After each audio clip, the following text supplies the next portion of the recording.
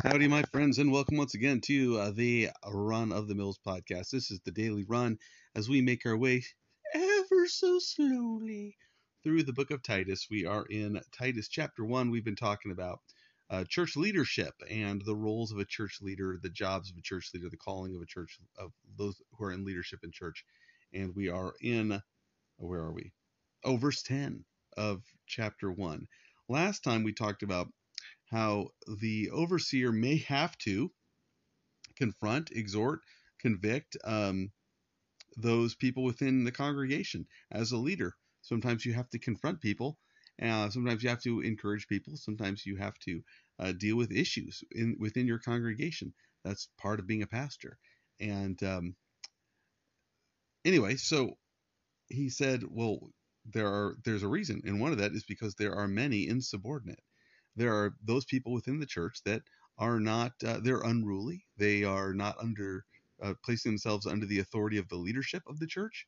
They say, hey, they're the kind of people that say, yeah, I go to that church, but, oh, I'm not, I don't agree with the direction that the leadership are going in. I don't agree with the direction the pastor is going in.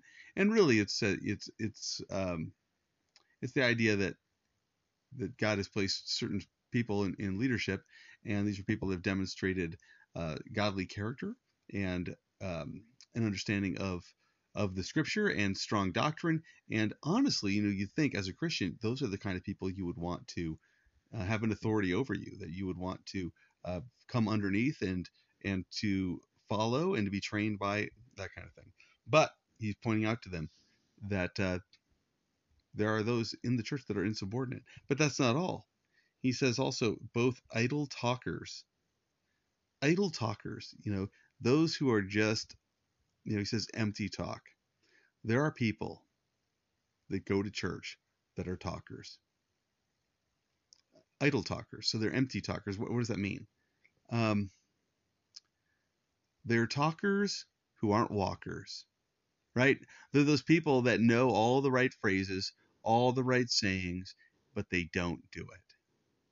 When I first started out in ministry, I remember encountering some of these people, and it wasn't clear to me right away that they were just talkers and not walkers. In other words, they were people that could talk big talks, talk about their spirituality and what God had taught them, and on and on and on. But when it came down to living it, putting it in action, doing it, different story, different story. And because I didn't see them outside of church very often, I just went by what I saw. And I mean, how many times have I met people that are like that, where they've been shocked because somebody that they knew got caught up in some sort of crime, and they go, well, I know that person from church. I would never imagine they would ever do something like this. Well, do you know them outside of church? Have you ever talked to them away from the Sunday morning? Because a lot of times it's the case. You just never have. You just have a at church relationship with the person, and then when their true character comes out, it shocks you because you've never seen it. But there are definitely those who are idle talkers. I remember years and years ago having a girl in my youth group that was just having some struggles, and her father, who through the years became quite clear that he was um, maybe not an I can't judge a man's heart, so to say he's an idle talker, I don't know, but I do know this. There were gross inconsistencies with his behavior versus what he said. And I didn't know that because I just knew him from church. And he would always come up and share a scripture. Oh, I really appreciate what you shared about this or that. And, always wanted to have a discussion on a biblical level, which I, of course, appreciated. Um, but when his daughter was having some problems, I said, well, why don't you talk to your dad about this, And she was like, my dad? Oh, that. And she was like, yeah, what you see here on Sunday, that's not real. That's not the real thing, and just kind of shocked me, shocked me. I'm like, oh, but over the years, more and more through time, saw like, oh yeah, this is a talker and not a walker. This is an idle talker. This is an empty talker. Heaven forbid, that ever be said of me or said of you, that you were I mean, I can't imagine being in the spot where I would go through and put so much effort into fooling people into thinking I was a godly person rather than actually putting that same effort into being a godly person. Rather than putting on this big show of my spirituality and a big show of my Bible knowledge, and you know, what if I put that same effort instead of making the big show, just putting it into gaining biblical knowledge and drawing closer to Him? I think it's tragic when a person's conduct is so contrary to what they claim. And so let us never be empty talkers. Let us never be empty talkers. Some people don't talk about their faith because they're not living it. I mean, that's a common thing where they're a Christian, but they don't ever want to talk about it because they know that their life is inconsistent. And the sad thing is that they'll stay in that state for years and years and years, covering up what they know is true because they don't think their life is consistent with it. Instead of saying, Lord, I want my life to be consistent. I want to follow you. I struggle with these things. So God, help me to lean on you. Lord, I need your strength to get through this or to get over that or to not do this or not to do that. And start actually living for Him. And hey, you might fail, but how much better is it to say, I want to live for Jesus and fail here and there along the way than to never follow Him because you've embraced the failure.